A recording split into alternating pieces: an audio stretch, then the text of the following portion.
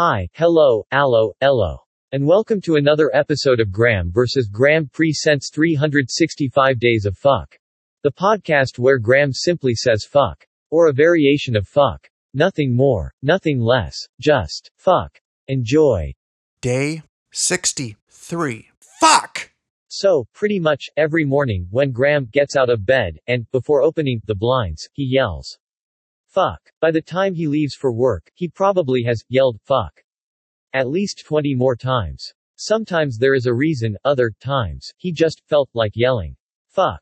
With all of that out of the way, if you have not yet subscribed to Graham vs. Graham Presents in your favorite podcast platform, you should do so, and you can tune into all of the Graham vs. Graham Presents short podcasts for short attention spans.